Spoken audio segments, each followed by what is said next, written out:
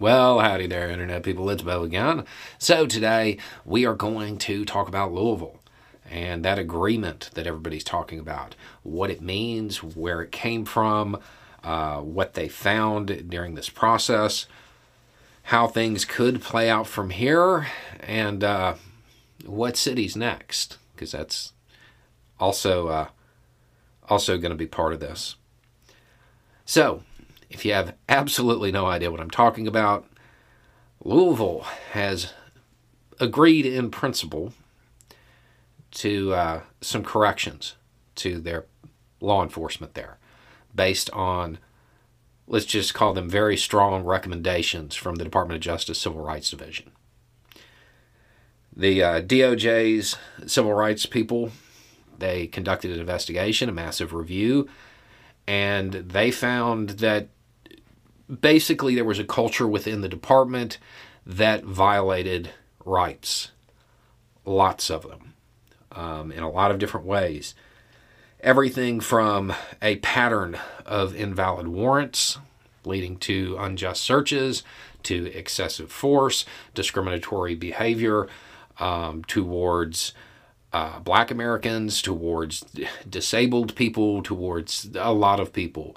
A general culture within the department that could be described as lawlessness. The Department of Justice created some recommendations, a little less than 40 of them, to include basically constant reviews of reports, of body camera footage, of everything, a lot more oversight. Now, this set of recommendations, it has been agreed to by the city. It's one of those things, well, you're going to agree to it, or we're going to take over your department, is kind of how this normally plays out. Once the agreement is made, there is a wide range of things that can occur. First, the way it should work, the way people hope this type of thing works, is that a whole bunch of reforms get made. People are retrained. People are terminated if they cannot or will not be retrained. All of the recommendations go into place.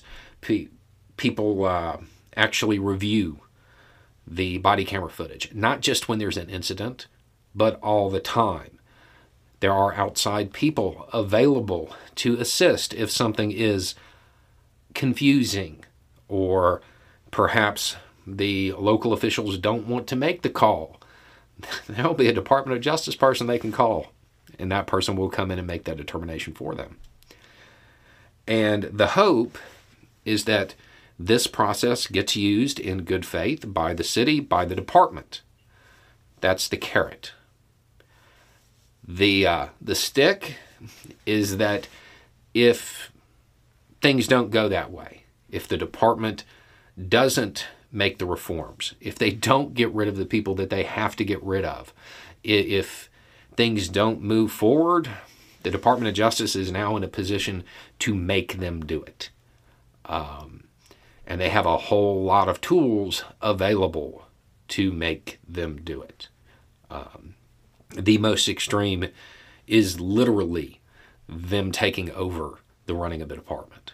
That is something that is theoretically in bounds. These types of agreements, they have taken place in a number of cities. Ferguson is one that had one in place. Now, the obvious catalyst for this was Miss Taylor's death. That's what started this.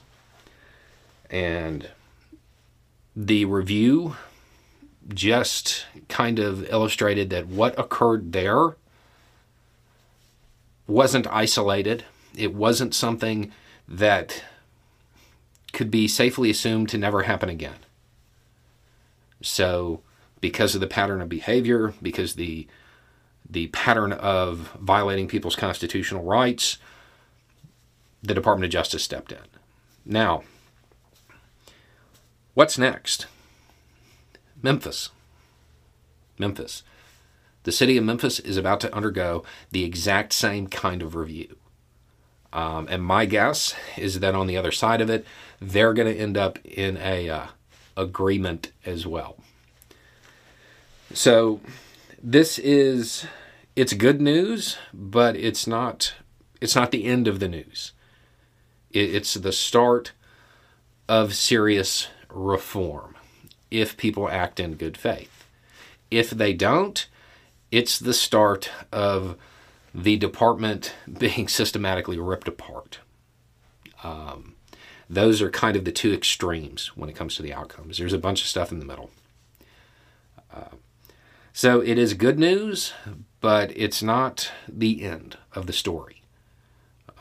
This is a case where the bad apples spoiled the bunch. And now there will be a team of people and recommendations on how to basically get a whole new barrel. And hopefully reform some of the problems. Reform some of the major issues. There are still going to be problems even once this is done. There will be because of the overall culture in American law enforcement. But this is a start. And it shouldn't be ignored because it's not the perfect solution. It's a move in the right direction. And things like this generally have proven to save lives. So even though it's not the ultimate win, it is a win. And it's a move in the right direction. Anyway, it's just a thought. Y'all have a good day.